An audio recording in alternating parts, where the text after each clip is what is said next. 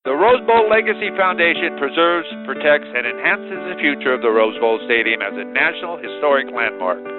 America's Stadium has hosted 2 Olympic Games, with a 3rd one coming in 2028, 2 World Cup Finals, 5 Super Bowls, and the granddaddy of them all, the Rose Bowl since 1923. It is the epic center of college football and is the most iconic stadium in the world. To learn more about how you can support the Rose Bowl Stadium as it turns 100 years young, visit www.inspire, which spells inspire, 2022.org.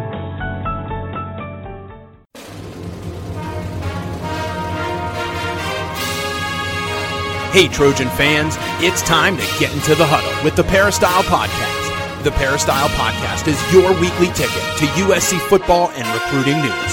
Don't forget, you can download the podcast 24/7 at our website, peristylepodcast.com. And now, here's the host of the Peristyle Podcast, USCFootball.com publisher, Ryan Abraham. Hello, Trojan fans. Welcome to the Peristyle Podcast on a Monday.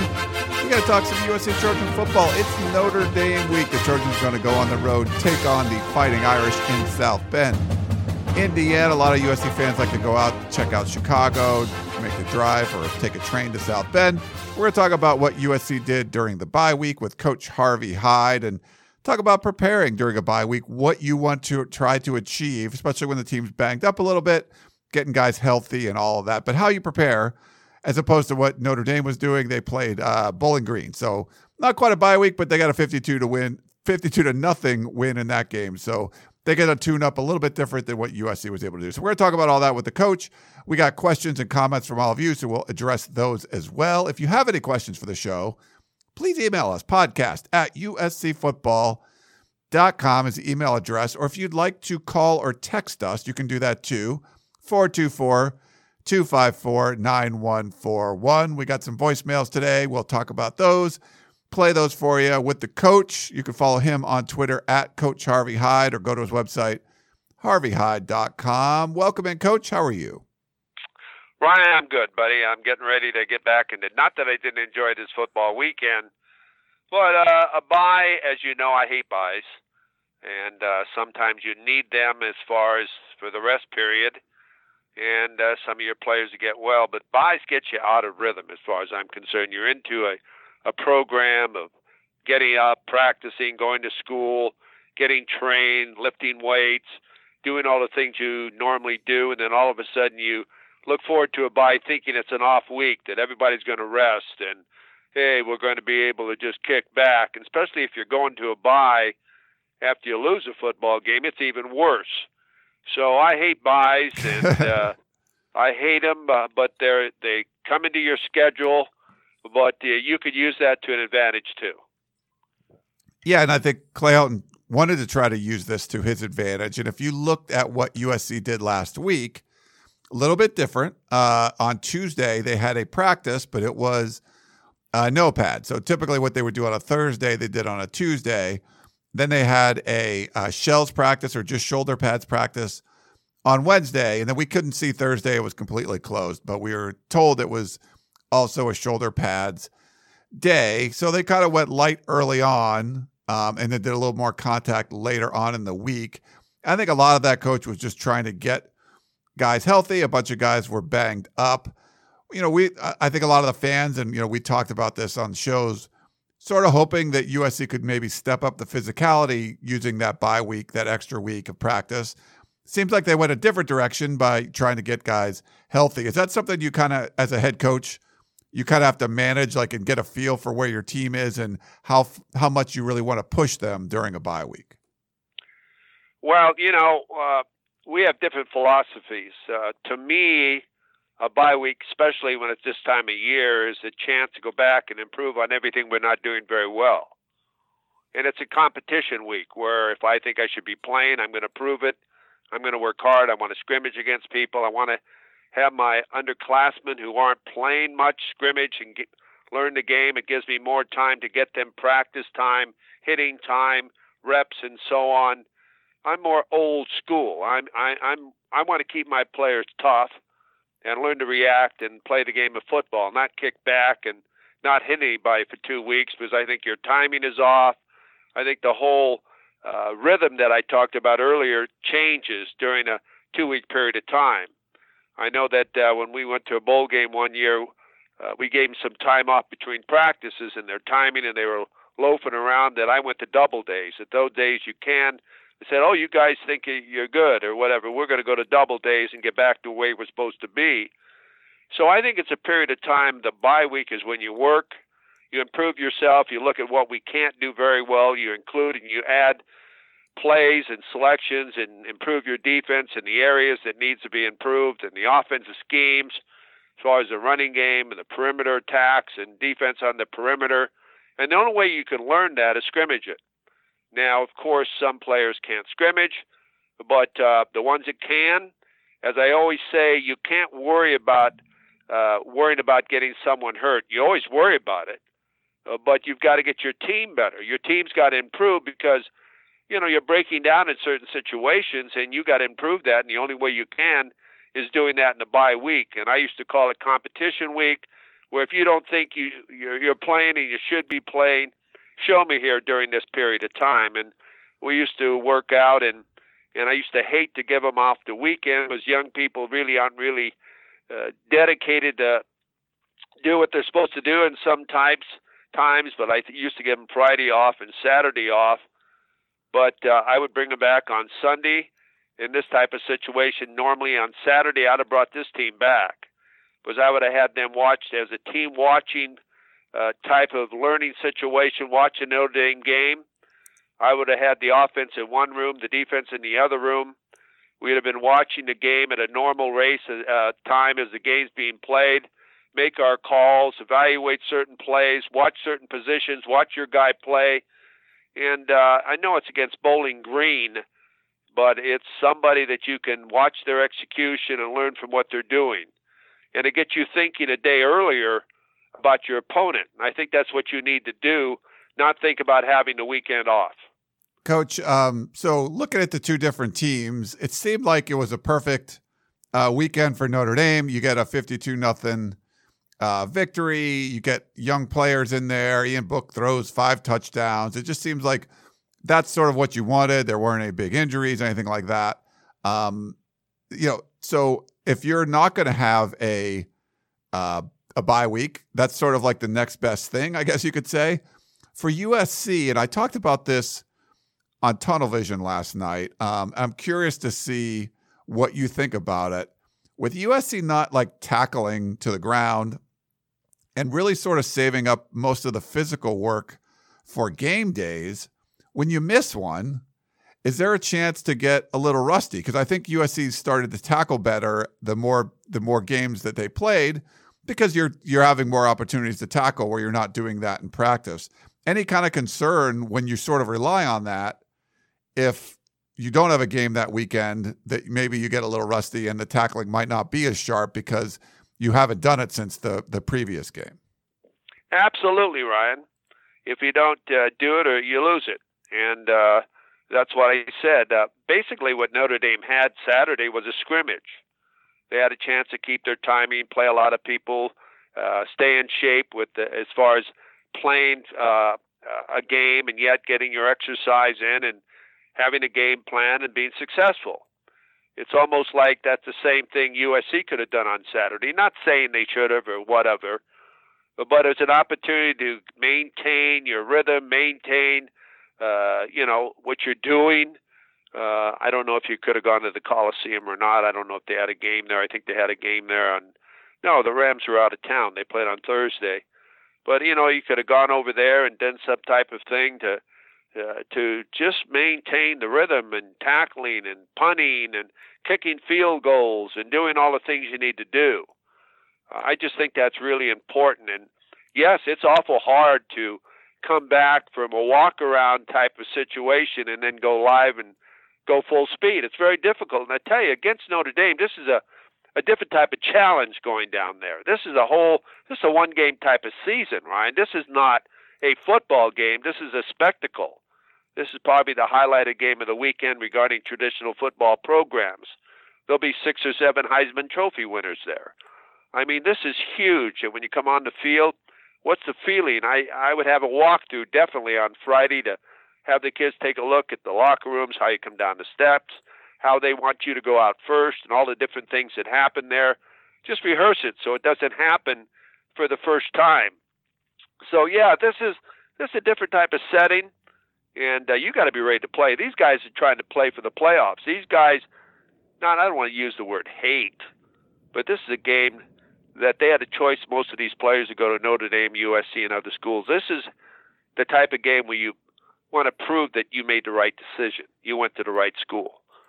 So it's a big challenge, and I think you've got to be really ready, and taking a week off is difficult.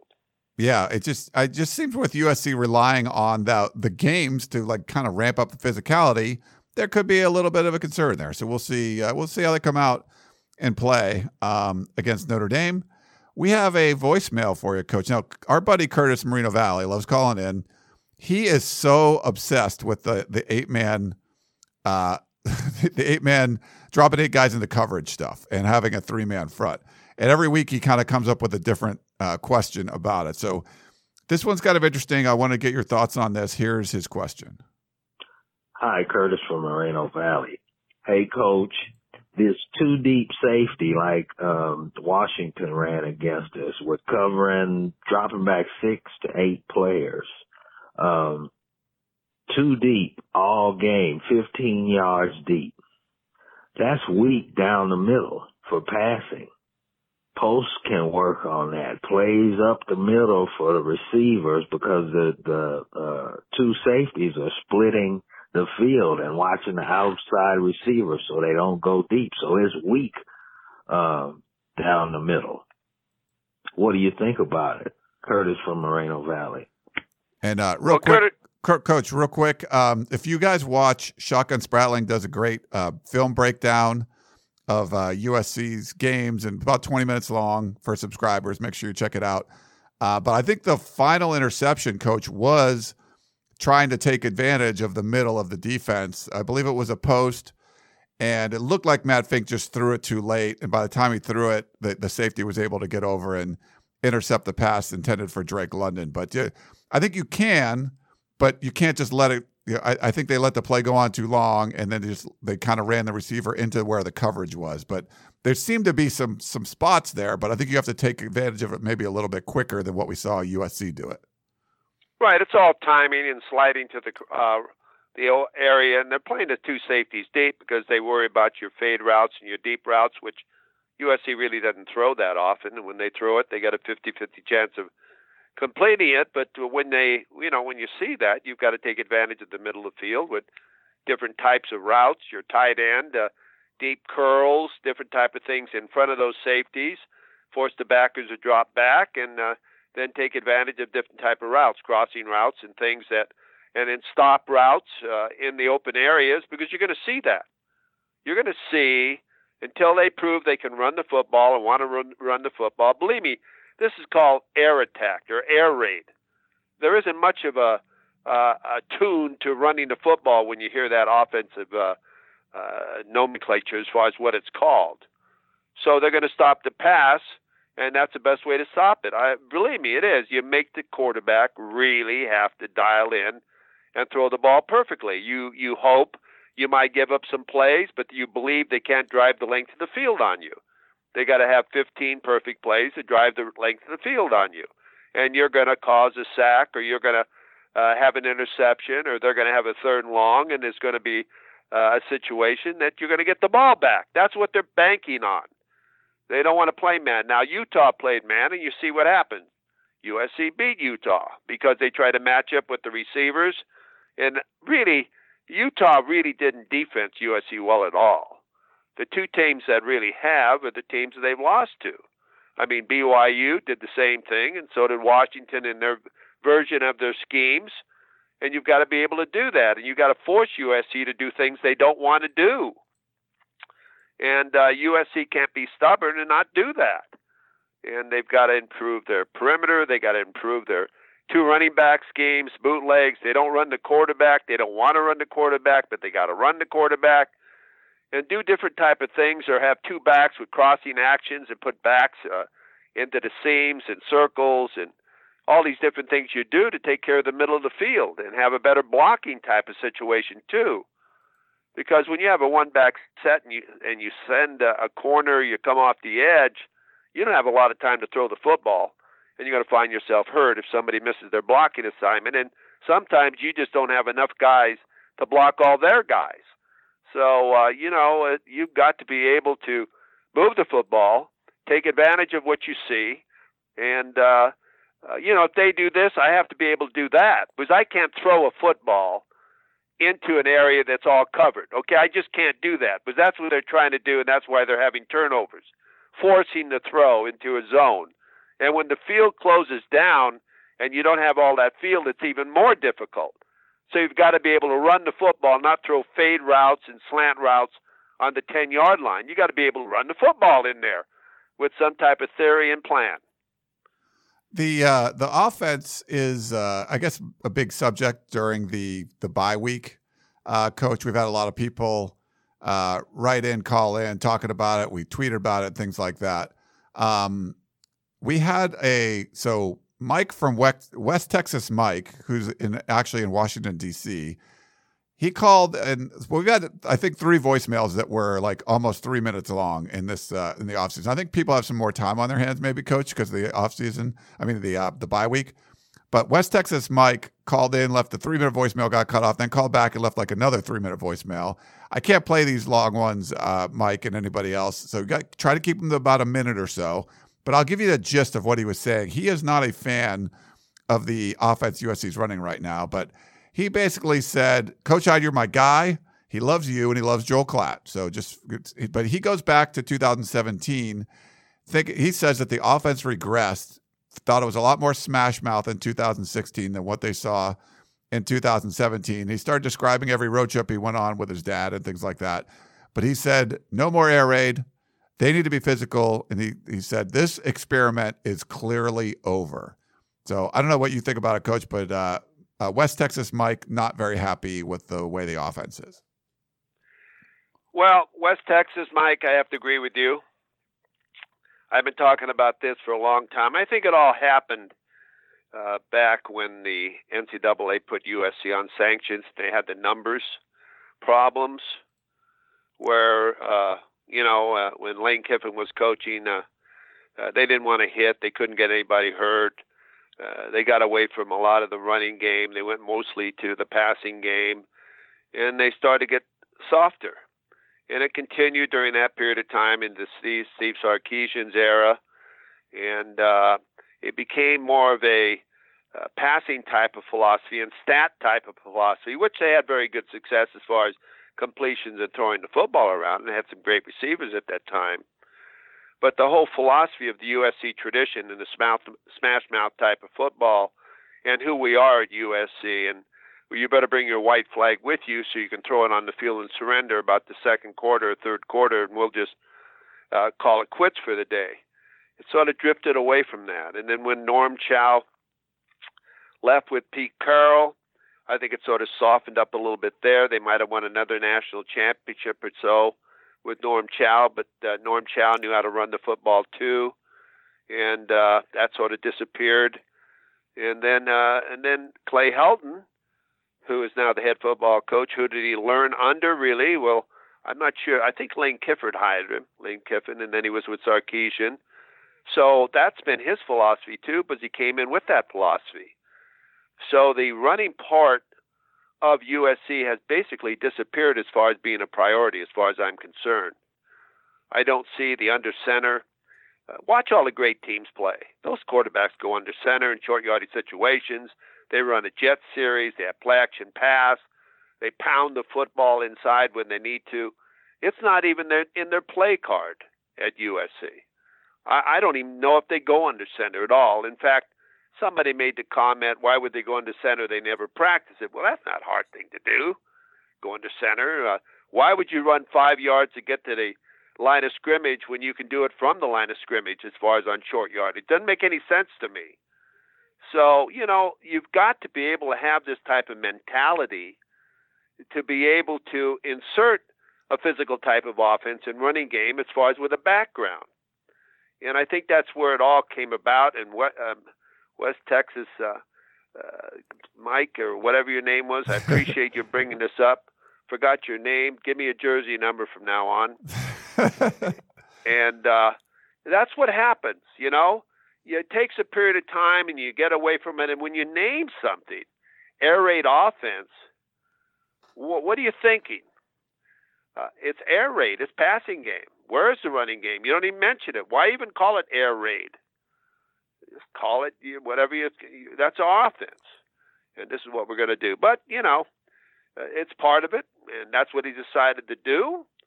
And like I mentioned last week on this podcast, I think it was this podcast or other shows I do, how many people in the country run this offense? Nobody in any Power 5 conference except for Texas Tech and also for Washington State and USC. I don't know anybody else that's running just a passing game offense called air raid offense.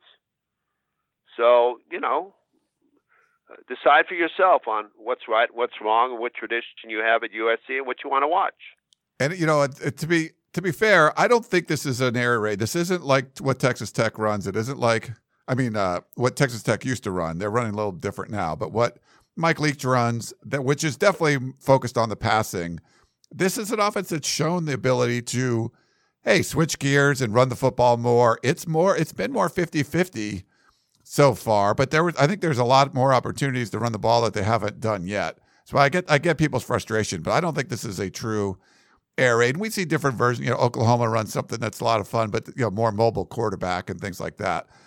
But we kind of along those lines, Coach Jay Colgate from the Peristyle, he has a question for you. If you were the head coach at SC, which offense would you run? Personally, I have zero issues with the air raid. Just wished it looked like Oklahoma's more than Wazoo's. Oklahoma's made it work with 3 completely different quarterback styles. That's Jay from the Peristyle.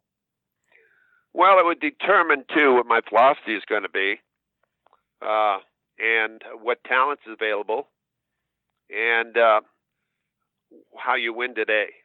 Things have changed today. If you look around the country, you don't see many football teams playing for national championships that don't have talented quarterbacks that are athletic. Run, pass, do it all. So that's the first thing I'd have to go to. The stable quarterback in the pocket and so on. Hey, that's not happening today, okay? You got to move. You got to keep them guessing. You've got to be able to keep the perimeter. You got to be able to run, tear, pass. You got to do all the different things, quarterback draw. And these teams run their quarterbacks. Watch Justin Fields. Watch these guys. They run their quarterback. I mean, they're not afraid to run their quarterback, or their quarterback's not afraid to take off and run. And when Galen Hurts takes off and runs, hey, you better be careful, but he's going to go 60 yards on you. I saw him go on the second play of the game, 54 yards against UCLA. So I would have that type of, I need to have a quarterback that's great as far as athletic ability, can throw the football, a well-rounded, great athlete. Great athlete. I got to have that. Not one of them, 2 or 3 of them. Look at Georgia. They had so many of them from that they supplied the rest of the country with starting quarterbacks that are running for the Heisman Trophy. How about Ohio State? Fields goes there. Burrows goes to LSU. Burrows is up for the Heisman Trophy. You got to have quarterbacks, okay? So that's one thing, and you can't be just the pocket guy anymore, especially if you're going to run the one-back type of offense or what they're running. Now, if you're at Wisconsin and you decide to go to Wisconsin's offense, which is USC's offense of the old, and they're doing it their way, you don't need to have as a mobile type of quarterback. You need a big, tall kid that you're going to run the football, that can bootleg and throw the ball down the field and play action pass. But you can do it, USC, but you got to recruit those type of athletes. But you got to be able to get great athletes. It's not coaching. Everybody's worried about coaching. If you don't have great athletes on both sides of the football, you ain't going to beat anybody. Okay, when people start to think about great coaches and they're going to do it, hey, look at Chip Kelly at UCLA. How good is Chip Kelly? I mean, everybody's he's 4-14, okay, in 2 years. Jonathan Smith's up there the same amount of time at Oregon State. He comes down and beats him this weekend. Jonathan's probably making $1 million a year, maybe. Look what Chip Kelly's making. It doesn't make any difference. It's the players, what you do with those players, how you put your offense together. In recruiting, if you think you're going to outcoach people today, hey, expect to be living in a U-Haul, okay? Because it isn't going to happen. So if you're asking me what I'm going to do at SC, I'm going to get better players than everybody else, or as good as anybody else. And then I'm going to put my offense together where I utilize the skills of those players. I'm going to have the best coaches in the country surround me. I'm not going to worry about who they are and what their names are. I'm going to have the Norm Chows. I'm going to have the Steels, the defensive coordinators. I'm going to make sure we can pay them a lot of money so they don't want to go anywhere else. So these guys can coach these great athletes. I'm not going to have my uncle and my cousin or any of those people that need a job, okay? That's the way I would build a program at USC. And if you don't have the leadership from the athletic director and the trustees, it isn't going to happen. All right, let's take a quick break and we'll finish up the show, finishing off your questions.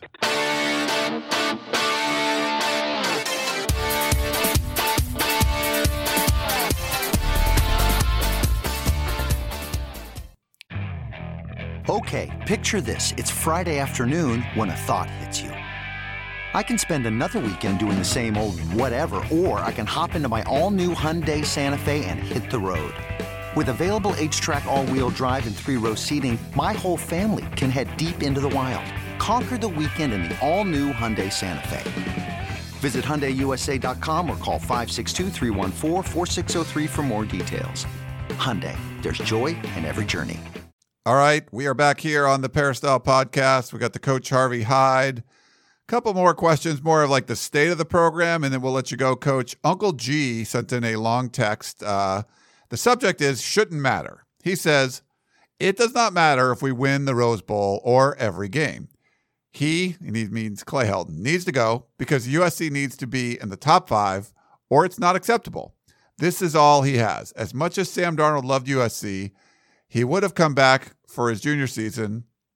I think he means he wouldn't have come back because he wanted to be an All-American on the wall, and he wanted to win the Heisman. But when he saw how his offensive line was not progressing and the team wasn't getting any better, he knew his best bet would be to go to the NFL.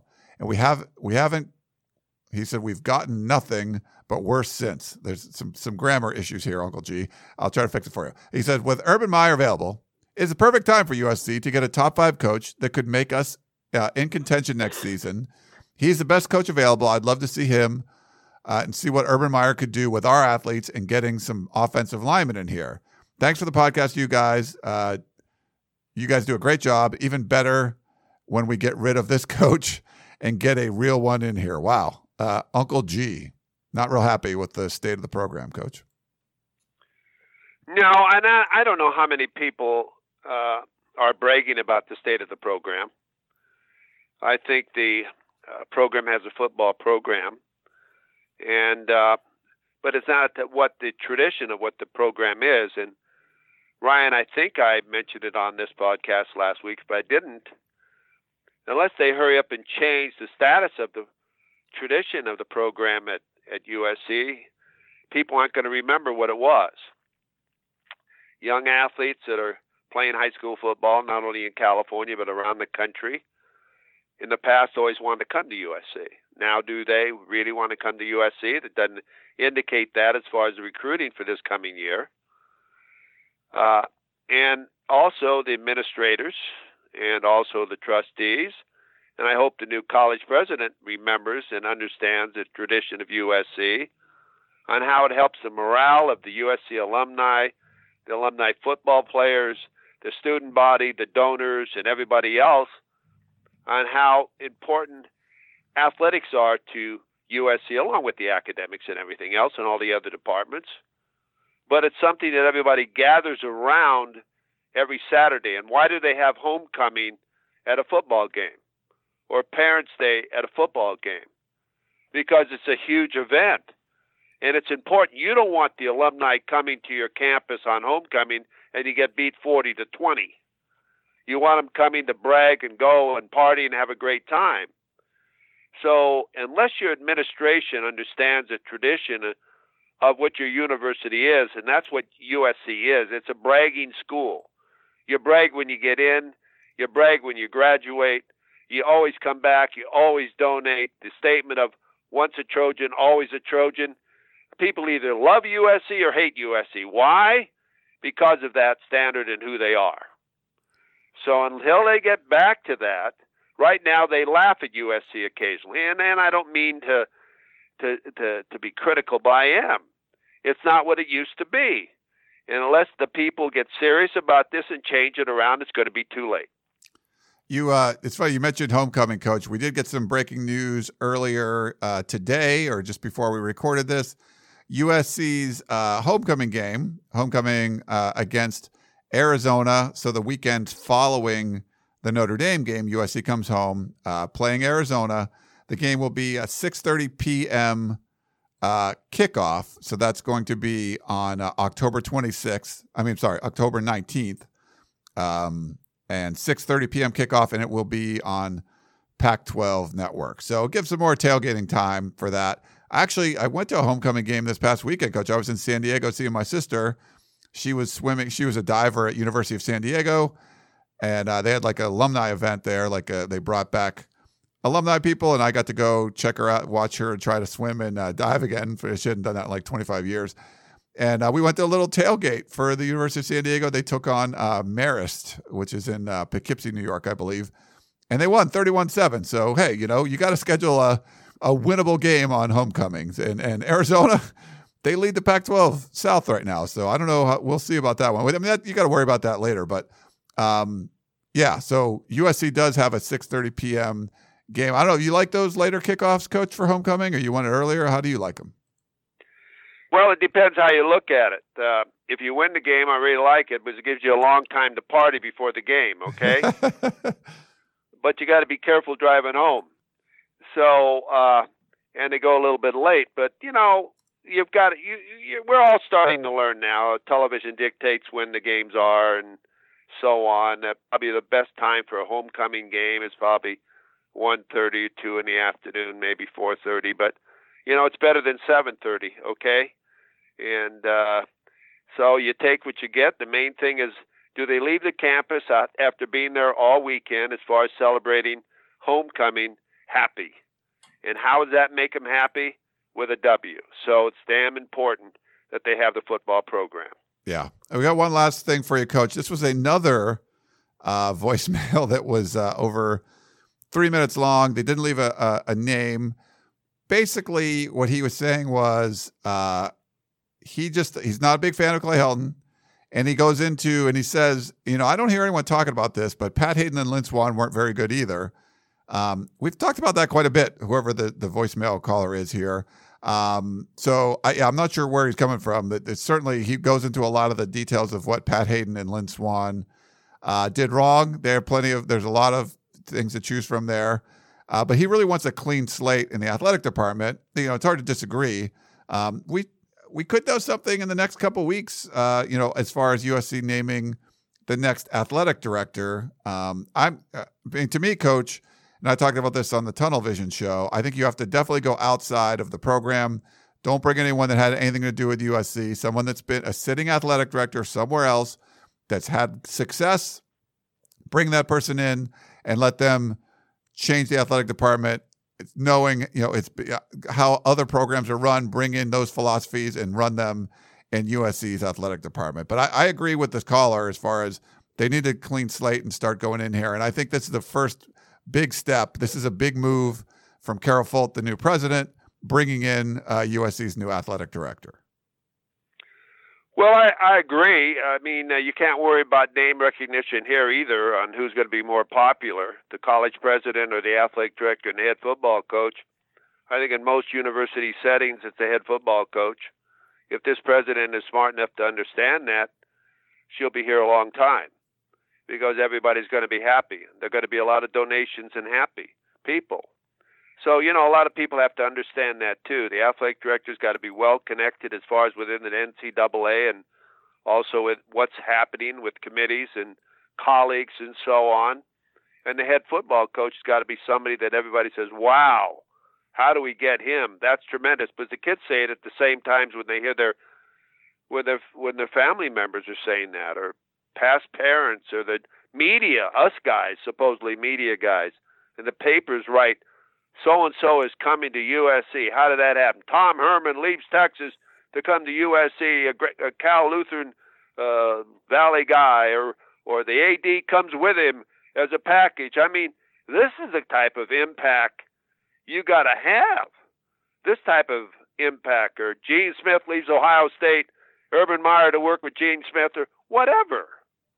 I mean, why can't USC have that type of announcement? I mean, this is what you got to do. You can't say, who's this guy? I mean, who's this guy? Where'd he come from? Or the same thing with the coach. Who is this guy? You got to go out and make a statement. And if that costs money, fine. But that indicates, too, you will like the sport and you want to win, okay? And you want to make your university proud. Yeah, and I think that's something that USC fans want to see, that there didn't seem to be this dedication to winning. It seems to be like, well, just hire guys that don't hire inexperienced guys. That to me, and I think a lot of the fans feel the same way, Coach, you're not really dedicated to winning. You're dedicated to kind of keeping things in the family. If you're going to go hire, if you're building a house and you're really like, yeah, I know this guy, he could build the house for me. I know this contractor, or I'm going to find the best contractor available. If you find the best contractor available and maybe pay a premium for it, you care about the quality of the house. If not, it's more about other factors. And I think that's what USC fans want to see, Coach, is the USC shows, hey, winning is important to us. We're going to go out and hire winners as opposed to what they've been doing in the past. And I agree 100%, not just in football, but in everything. Everything. We're going to give you everything it takes to win. And if I have to call you into the office and say, I'm sorry, I got to let you go, the guy's going to say, you're right. I couldn't get it done, and you gave me everything. Yeah. And I think that's the way it's got to be at USC. You've got to win in everything, but you have that potential. All right, Coach Harvey Hyde, great stuff. Bye week. Now we got to look forward to Notre Dame. We'll talk to the coach again on Sunday following the USC Notre Dame game. But, Coach, thanks again for coming on and sharing all the insights. Ryan, again, I want to thank you very much. And, again, I want to remind everybody this is just our opinion. We thank you for being a part of our podcast, and we look forward to being back with you next week. So fight on, everyone. Get ready for something that's really special Saturday. Yeah, special matchup, USC and Notre Dame. Hope you guys all enjoy the game and hope you enjoyed the podcast, and we will talk to you next time. You've been listening to the Peristyle Podcast, presented by USCFootball.com. Be sure to tune in next week for the latest news on Trojan football and recruiting. And don't forget, you can automatically download the podcast directly to your smartphone or tablet for free. Just click the iTunes link on PeristylePodcast.com or search for Peristyle Podcast at the iTunes Music Store.